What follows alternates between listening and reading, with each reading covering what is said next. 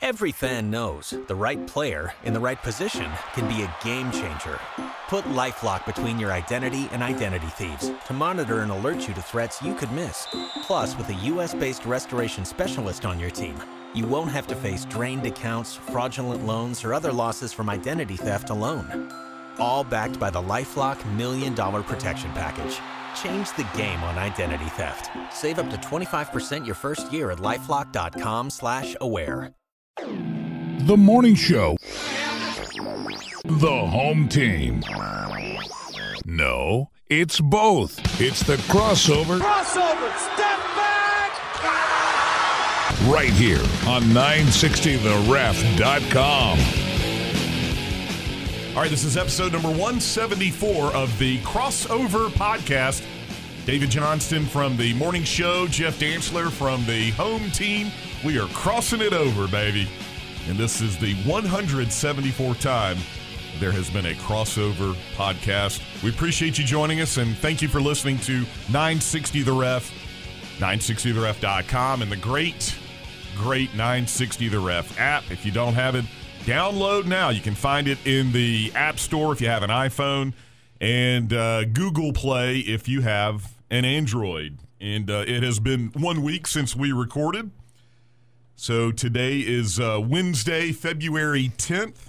Later on tonight, the Dogs will be playing Tennessee in basketball, so not a ton to go over there since there's a game coming up a little later. Obviously, the big thing, Jeff, that we had since we've last chatted, a bowl that wasn't really super until you start thinking about what the quarterback on the winning team has done in his career, and that is certainly super or superb Tom Brady. You were spot on there, my friend. Brady was incredible, and really the true MVP of the game, I thought, was a Tampa Bay front.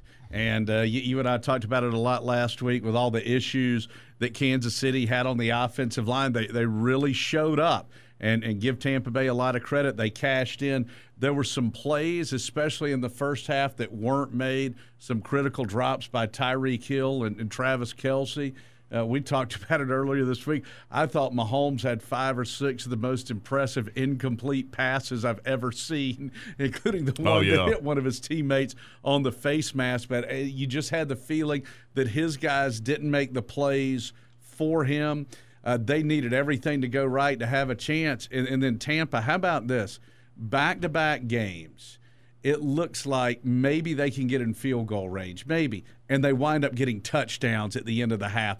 That was a gut punch. And I got to tell you, too, DJ, I was pretty shocked that Kansas City went for the field goal at 14-3, and I was stunned when they're sitting around the 35, 4th and medium, that they went for the field goal at 21-6. So how much did you cash in for having the Chiefs not scoring a touchdown in the Super Bowl? $28,000. Yeah, I'm sure everybody had that. And with that, DJ, you think about it. You can go back through history and taking nothing away from a lot of these great defenses I'm about to mention, but just the way the game is played today, the way the rules are set up favoring the offense with penalties, with the number of plays that are run. When you look at some of the great defensive performances ever, Doomsday Dallas held Miami to 3. The Dolphins' defense shut out Washington in Super Bowl 7, but Garrow gave them a touchdown. The no-name defense and held the Vikings to 7 points. Certainly you look at the Steel Curtain when they beat the Vikings 16-6. The 85 Bears, how dominant that defense was. But to keep this offense, even with the issues Kansas City's had on the offensive line, and Patrick Mahomes, who, talking about trajectory. Yes, trajectory. If he decided to go play pro golf right now, he's in the Pro Football Hall of Fame. This guy is well on his way to being an all-time great. To keep that juggernaut out of the end zone, it goes down as one of the all-time great defensive performances in Super Bowl history. So how often, you rattle off some more in the modern era, though, but how often does a losing team not score a touchdown? We saw the Patriots do it to the Rams 13-3 a couple of years ago. And then the Seahawks beat the Broncos 43-8. Now, how did they get the 8? There was a TD and a two-pointer. It was a two-point conversion. I think when it was 32-0. It wasn't 2 field goals and a safety. No. Yeah. I mean, you had the 34-7 Ravens over the Giants. That was a kick return for a touchdown there. So, I mean, this doesn't happen very often. And to happen to this offense, I know they were missing their left tackle.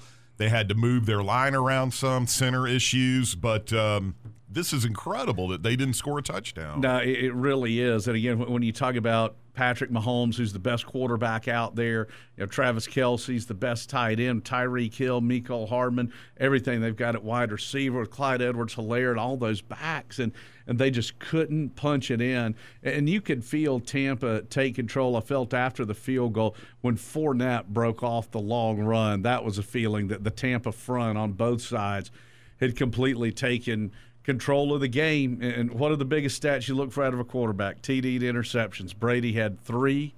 3-0. And he threw 3 picks against the Packers and lived to tell about it. Yep. But that wasn't the case this past week, where he played a very clean game, 5th Super Bowl MVP. Yeah. I know the game is kind of far enough away from us now where a lot of people have had time to digest it and everything, so we don't need to go into the nuts and bolts of everything. There's a couple of stats. The one about Mahomes running close to 500 yards in all his passing attempts before he let go of the ball or before he was sacked is incredible. Just no pocket to speak of. And the other thing I think is interesting too, and I know this sounds like this is taking shots at Alabama, and it's not. It's just one of those mind-blowing stats that no player that went to the University of Alabama has ever scored a point in the Super Bowl. And yes, they've had Super Bowl MVPs. Yes, they've had quarterbacks throw touchdown passes, but they have never actually had a kicker kick a field goal or an extra point. They've never had a defensive point scored, and they've never had an offensive point scored, like a running back or a receiver or anything like that, which is just, with the number of players that they've had, is absolutely insane. Mr. Irrelevant, Ryan Suckup, scored, let's see, he would have scored how many points? 8, I guess. Would it have been 8? Well, they had 4 or 7. Yeah, he scored 7 points. Yeah. So that's 7 points for South Carolina. With Antonio Brown catching a touchdown pass, that gets Central Michigan on the board. They had not scored before. And then Rob Gronkowski scoring helps Arizona with 12 points. And then Tick with Butker got 9 points on Sunday. So am I leaving anyone out? Those were the Fournette with LSU. And Fournette with LSU, yes. So those were the schools that added to the point total. But, I mean, that's just – it's a testament to Alabama when you say the weird stat category, because that makes no sense. It is when you consider the first 3 Super Bowl MVPs were Star, and Namath. One of them might have run in a touchdown or something. Yes, and then, of course, the snake with the Oakland Raiders. And, you think about all the, unfortunately, Julio didn't get in for the Falcons. You think of all the great receivers in the Saban era, and going back to, the Browns never got there. Ozzie Newsome and obviously guys like Dwight Stevenson and John Hanna played on the offensive line. But, yeah, you're right. For all the great players they've had to not get a touchdown, that's just one of those interesting anomalies, especially when you consider they've got 2 players who have won a total of 3 Super Bowl MVPs to their credit. That's just one of those crazy, crazy statistics out there. But it was a dominating performance for Tampa Bay. Hey, say this for the Bucs. When they go to Super Bowls, they show up. They beat the Raiders 48-21 and beat the Kansas City Chiefs 31-9. Yeah, they don't get there that often, but when they do, they cash in. So good for them. And another weird stat is they won 3 straight road games to get to the Super Bowl, and then they get to play a home game. Isn't that bizarre? Yeah, I mean, it just little things like that. They go out and get Tom Brady and immediately just cash in. Maybe that should show other franchises nothing wrong at all with that thinking. And I think that kind of leads us to, if you're the Falcons right now, they've obviously got a new regime, DJ. It's a quarterback-rich draft. We've already seen some movement with Matthew Stafford leaving Detroit to go to the Rams. And I mean, the Rams had to give up a lot to get him. So the Falcons' first big decision is, do they stay with Matt Ryan? And that's fine if they do. And then, as we talk a lot, I think 98% of the time that the best move then is to take that best player available. with that fourth pick in the draft. If the guy you like, if you think he's going to be there 8, 9, or 10, you move back. You get some value for it. But that's the first big question they've got to answer. And you're talking about an early, huge decision for the new regime. And then the other part of that you're thinking is, okay, is it diminishing returns? This is the greatest player in franchise history. But also, when's the next time we're going to have the number 4 pick in a draft this rich with quarterbacks? So do you feel like that kind of forces the hand? It's not an easy decision to make. Well, just unless something crazy goes wrong, we know Trevor Lawrence isn't going to be there. Then with the number 2 pick, you got the Jets. The number 3 pick is open right now, I would think, as to what the Dolphins are going to do.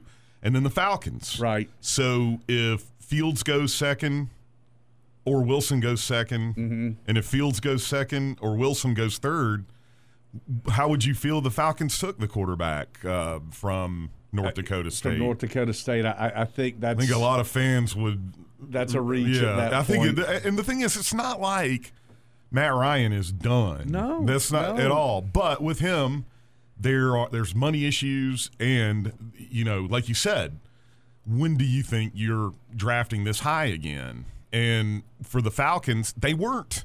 I mean, you are what you are. They went 4-12, but as we know how the season went, they very easily could have been 7-9 or 8-8.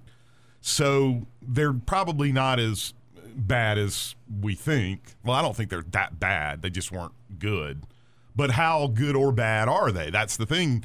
And if they improve to 8-8 next year, then they're drafting in the purgatory. Yeah. And then, you get stuck in the middle, and that's the question there. I don't know. I know, and it's what's so interesting, too, you feel like when you look at this upcoming draft that half of the top 10 don't need quarterbacks. And certainly you look at Miami sitting there at 3. They just took Tua. Cincinnati sitting there at 5 with Joe Burrow. So you got several teams in this position. And but what Cincinnati needs is that left tackle, Sewell. They do. Now, would they be scared he might be gone? Would they swap places? Maybe with Miami? Or the Falcons? Potentially they could. I will say this. If I were as valuable as that left tackle is. And the thing, too, about the elite left tackles is those guys have the lowest bust rate. Yeah. Even for the ones that don't turn out to be great players, they're still starting on the offensive line. Like Jake Matthews. Yeah, exactly. Yeah. They're still going to be a starter. Again, with Sewell, we're just going off of what the scouts are telling us. We haven't seen it firsthand like we did with Andrew Thomas, right, like we've seen with Alex Leatherwood at Alabama. But if I was Joe Burrow, I would be so tempted to say, take Kyle Pitts or take Devontae Smith, because I think those are two elite pass catchers that are coming out. So this is going to be a fun offseason. Stunningly, I think the SEC will have the most first-round picks once again. But just with the quarterback situation and the potential revolving door we could have with a lot of franchises. And another thing for Atlanta, too, DJ, I think with the Colts, with Phillip Rivers retiring, with the Bears, with the Denver Broncos, you've got some teams out there that probably feel like they've got the pieces except for the most important one. So does that make Matt Ryan even more valuable? Could you get a little bit more? Again, not an easy decision to make. Well, we got the new GM, Fontenot, and the new head coach in Arthur Smith, so we haven't seen them team up together yet, so we'll find out in April. It's still 2.5 months away. A lot of stuff can happen, but there's not the combine. I guess there is going to be like a workout place, and I guess schools will have it, but we won't see it like we normally do, like you're saying. So, yeah, it's going to be very interesting for a lot of teams. And I'll be honest with you. I mean, I'm torn on the Matt Ryan situation, the quarterback situation. It's almost like, if you got Justin Fields right there, be hard to say no. It'd be hard to say no to that. But if you have Trey Lance, I think it'd be easier to say no to that. Yeah, exactly. But if you could get Penei Sewell, if he's as good as they say. I know. And then, like you were saying with the Dolphins, they've got to go with Tua for a while. Yeah. The Jets, they're sending mixed signals. Are they going to really stay with Sam Darnold? If they are, then you got to think they're trading out at 2 and getting everything they can for that. So like we were saying, for these quarterbacks, because of the trade potential there at 2 and 3 with the Jets and Dolphins, you could have quarterbacks go 1, 2, 3. That's not that outlandish. There's never been a 1, 2, 3, 4. No, and I don't think that. I don't think there will be this year. No, either. I don't either. So there are a lot of things that could go down here, and any time you've got quarterback movement and a quarterback-rich draft, that's just going to drive the interest level up tremendously. And again, I just think the X factor you've got trash. Yes. Most of the time, most of the teams picking in the top 10 need quarterbacks. This year, that is just not the case, which makes it all the more intriguing. Well, we love mock drafts because they mean nothing and they mean everything. Mm-hmm. And when I say they mean everything, it means something we can talk about. Absolutely. So Todd McShay came out with his second one earlier this morning. And after the Jaguars and Trevor Lawrence, he's got the Jets taking Zach Wilson. He's got the Dolphins trading with the Panthers so that the Panthers can move up and take Trey Lance. Wow. See, I'm not buying that. There's no way. And then the Falcons taking Justin Fields. And he does say, I mean, he's like, between Lance and Fields right now, it's too early to tell. He just says, I think Lance has just a smidge of an edge. But, I mean, the competition that Fields has gone up against has been better.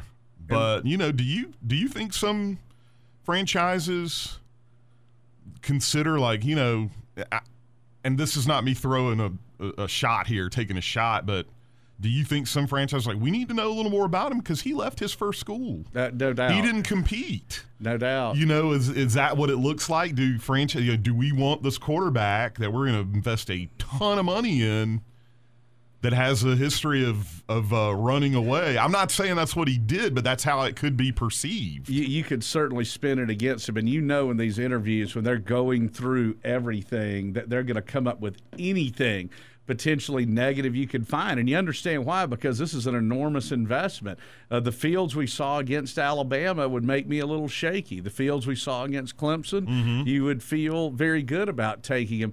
But I think and it's very rare that there are sure things.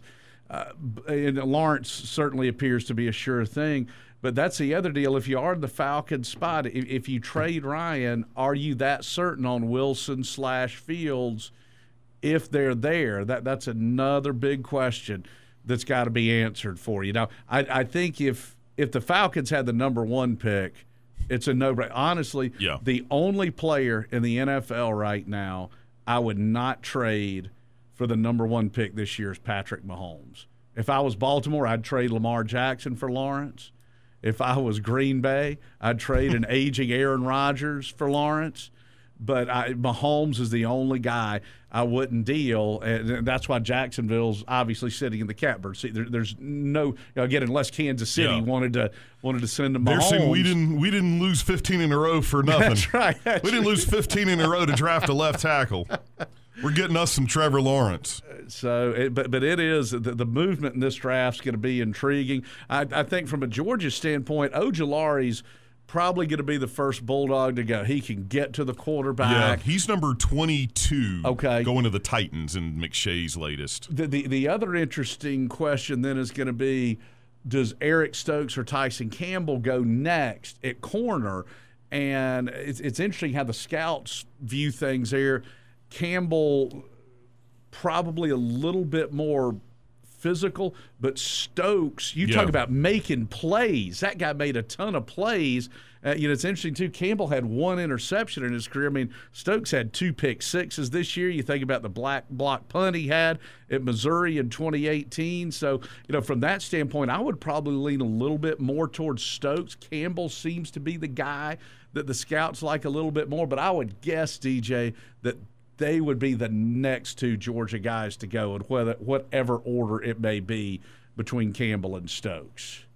Well, the Dogs are definitely going to be well represented. Obviously, like we said, a long way to go between now and the draft, but it is kind of fun to talk about between them and the Falcons and certain players. Spring practice, by the way, we do know that it'll be on April 17. Don't really know much more than that. I would just assume that it'll be similar to what we saw in the fall. I don't know about if there will be more people or not, but I think it'll be something that we a game that we saw in the fall. That kind of attendance. Agree. It will not be 95K day at Sanford Stadium. Unfortunately, that is not going to be the case. But it is interesting. It'll be in the middle of baseball season. Georgia baseball cranks up a week from Friday as the Dogs take on Evansville. And the major leagues, it wouldn't be springtime if the owners and players weren't complaining about stuff and not getting along. And as of now, and I'm going to hold out hope that they can get the DH in the National League. I'm not giving up on that for 21, even though we're being told right now that's not going to happen. I'm not giving up hope on that. But, we did find out, I guess, earlier in the week that that baseball is going to put that man on second base. And we might see some of that in college. Maybe not every game, but we might see some of that in college. Now, the weird thing is you might have that rule. Coach Strickland has already said that you might have that rule in place for like getaway day. It may not be on a Friday or a Saturday, but you might have it on a Sunday. Well, that's one of those too, and not that my opinion counts for anything, but I think that's one where somebody needs to step in and say, all right, guys, we need to kind of protect ourselves from ourselves here. I just don't like it. Again, who cares what I think? I don't like playing by different rules on different days throughout the year. Yeah. I mean, to me, if you have a rule for game one, it needs to be that way all the way through the finals of the College World Series. And Sure. And just to think like, well, we're going to play on Friday and Saturday like this, but on Sunday, this is going to be the situation. And I know the justification would be, well, that could – prevent ties. And, we've had 3 ties, Dave, in our time against LSU through the years. Not coincidental. It all has to do with getting away to travel. But the other part of that, too, is it protects the teams. And not to say it couldn't happen, but for the most part, you put that runner at second with nobody out, you're not going to get 15, 16, 17, 20 inning games. Right. That's brutal in the majors. But in the majors, they do have a farm system where you can call guys up. I mean, in college, that absolutely eats you alive. There were 2 games this past season in the majors. Now, granted, it's a smaller sample size, but there were 2 games that went 13 innings. Right. Those were the 2 longest games. You had to go all the way back, I think, to like 1901 to find a season where there wasn't a game that went past 15 innings. Oh, sure. So, yeah, it definitely works, putting that runner at second base. So, I'm, that rule I don't have a problem with.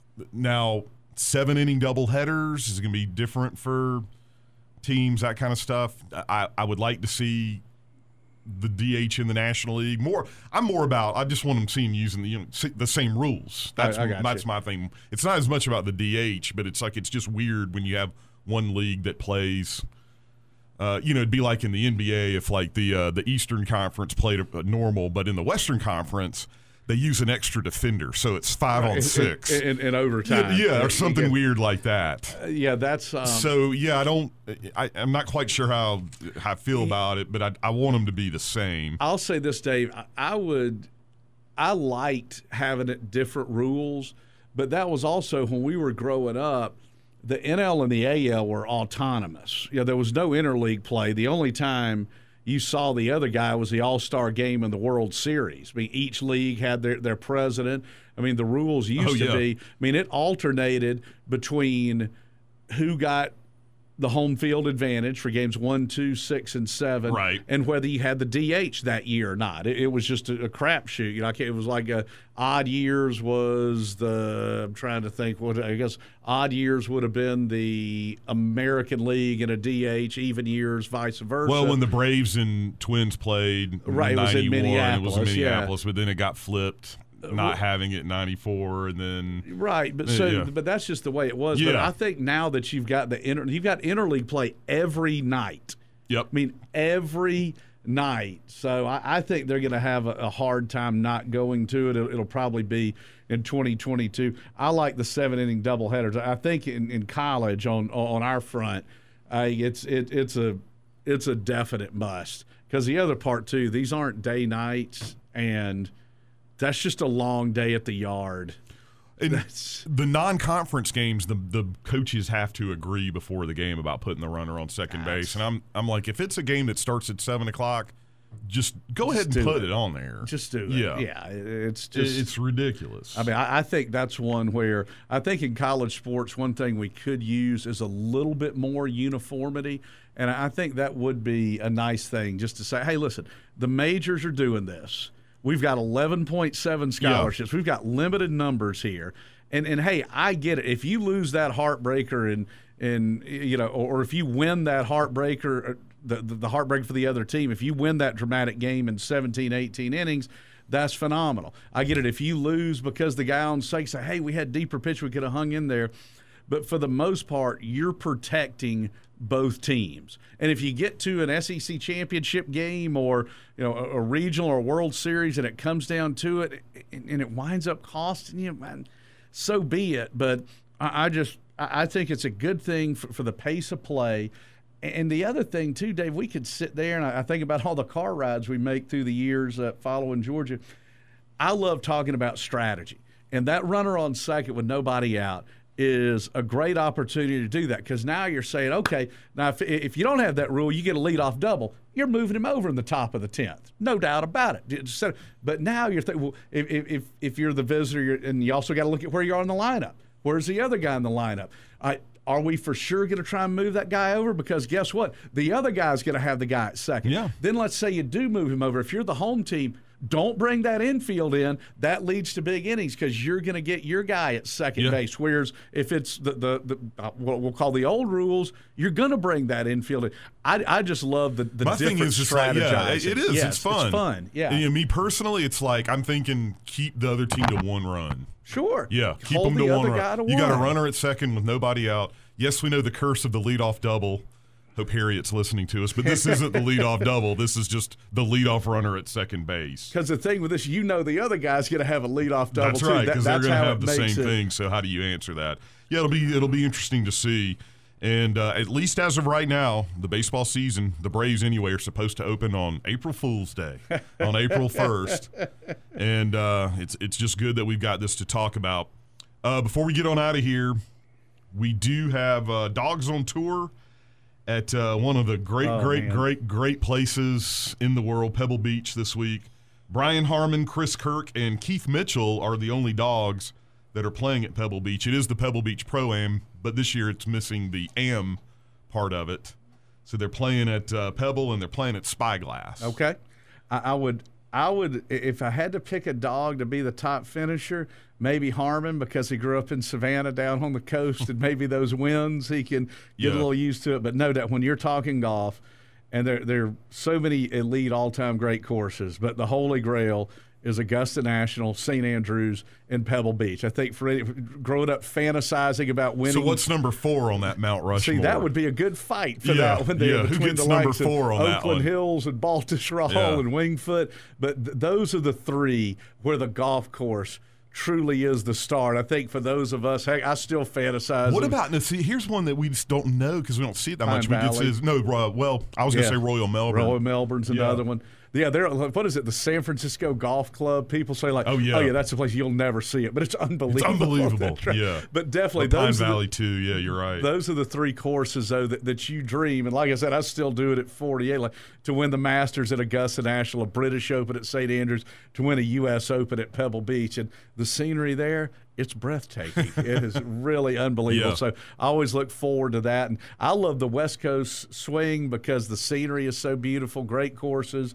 It finishes usually a little bit later. And plus, for most places, the weather's not so good. It's beautiful out there. But you know what? As we broadcast today, we got to 72 degrees here in Athens, which means we'll have snow on opening day. This is that weird time. Of course we will.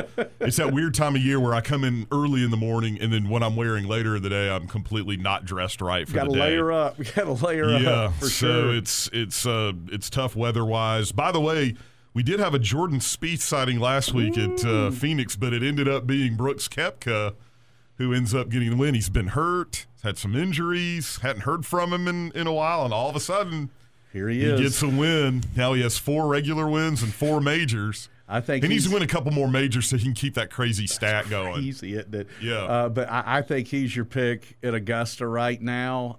Over DJ? I would lean that, yeah. And by the way, DJ won this past weekend, too. He was in Saudi Arabia. East, yeah. And he was supposed to play at Pebble, and he has withdrawn. All right. Yeah. But it was great to see Spieth and DJ. It was shades of 2015. Those two bombs he made on Saturday on 16 and 17. I think it was 66 feet of putts. And to hear people cheering. That was another thing. Awesome. Yeah. It was That was awesome. another thing. We hadn't had that. Yeah, it was a great scene. Now, it wasn't quite the 16 that we're used to, but still. Still, and not what we're used to.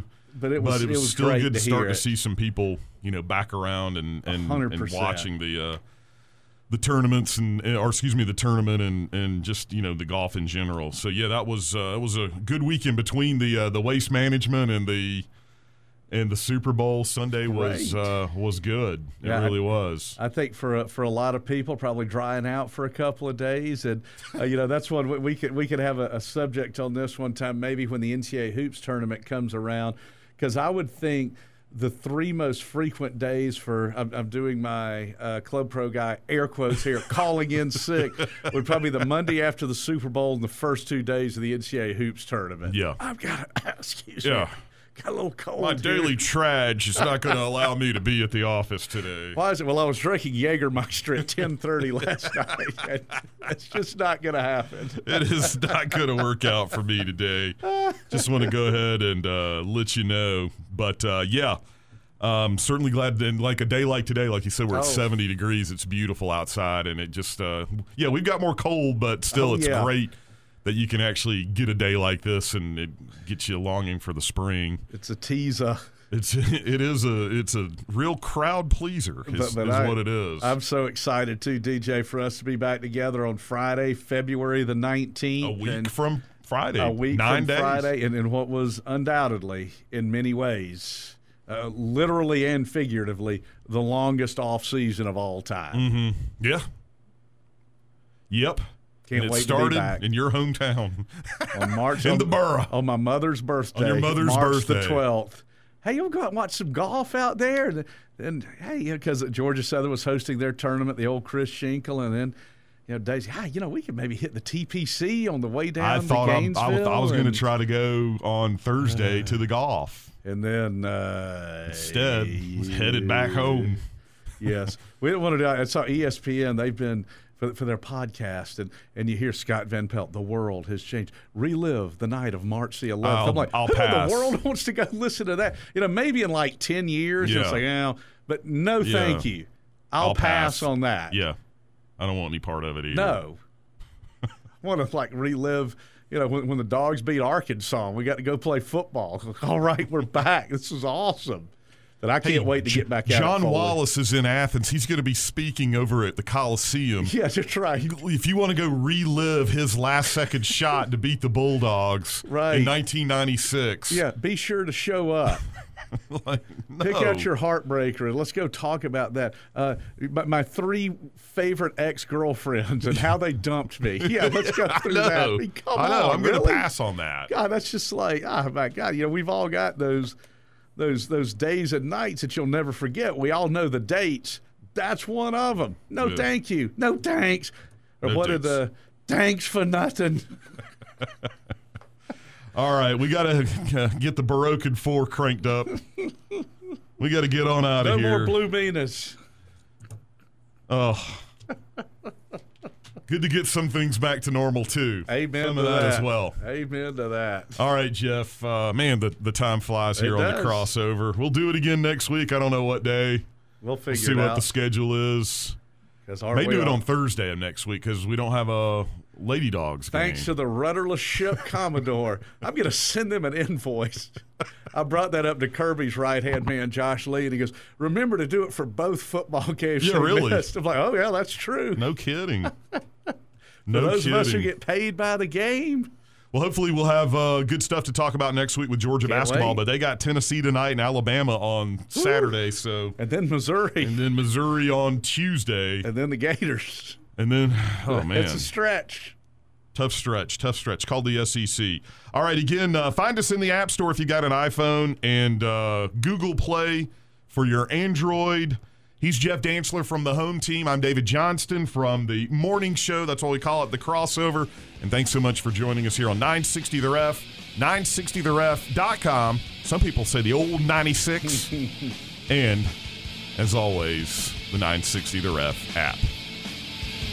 You've been listening to The Crossover on 960theref.com.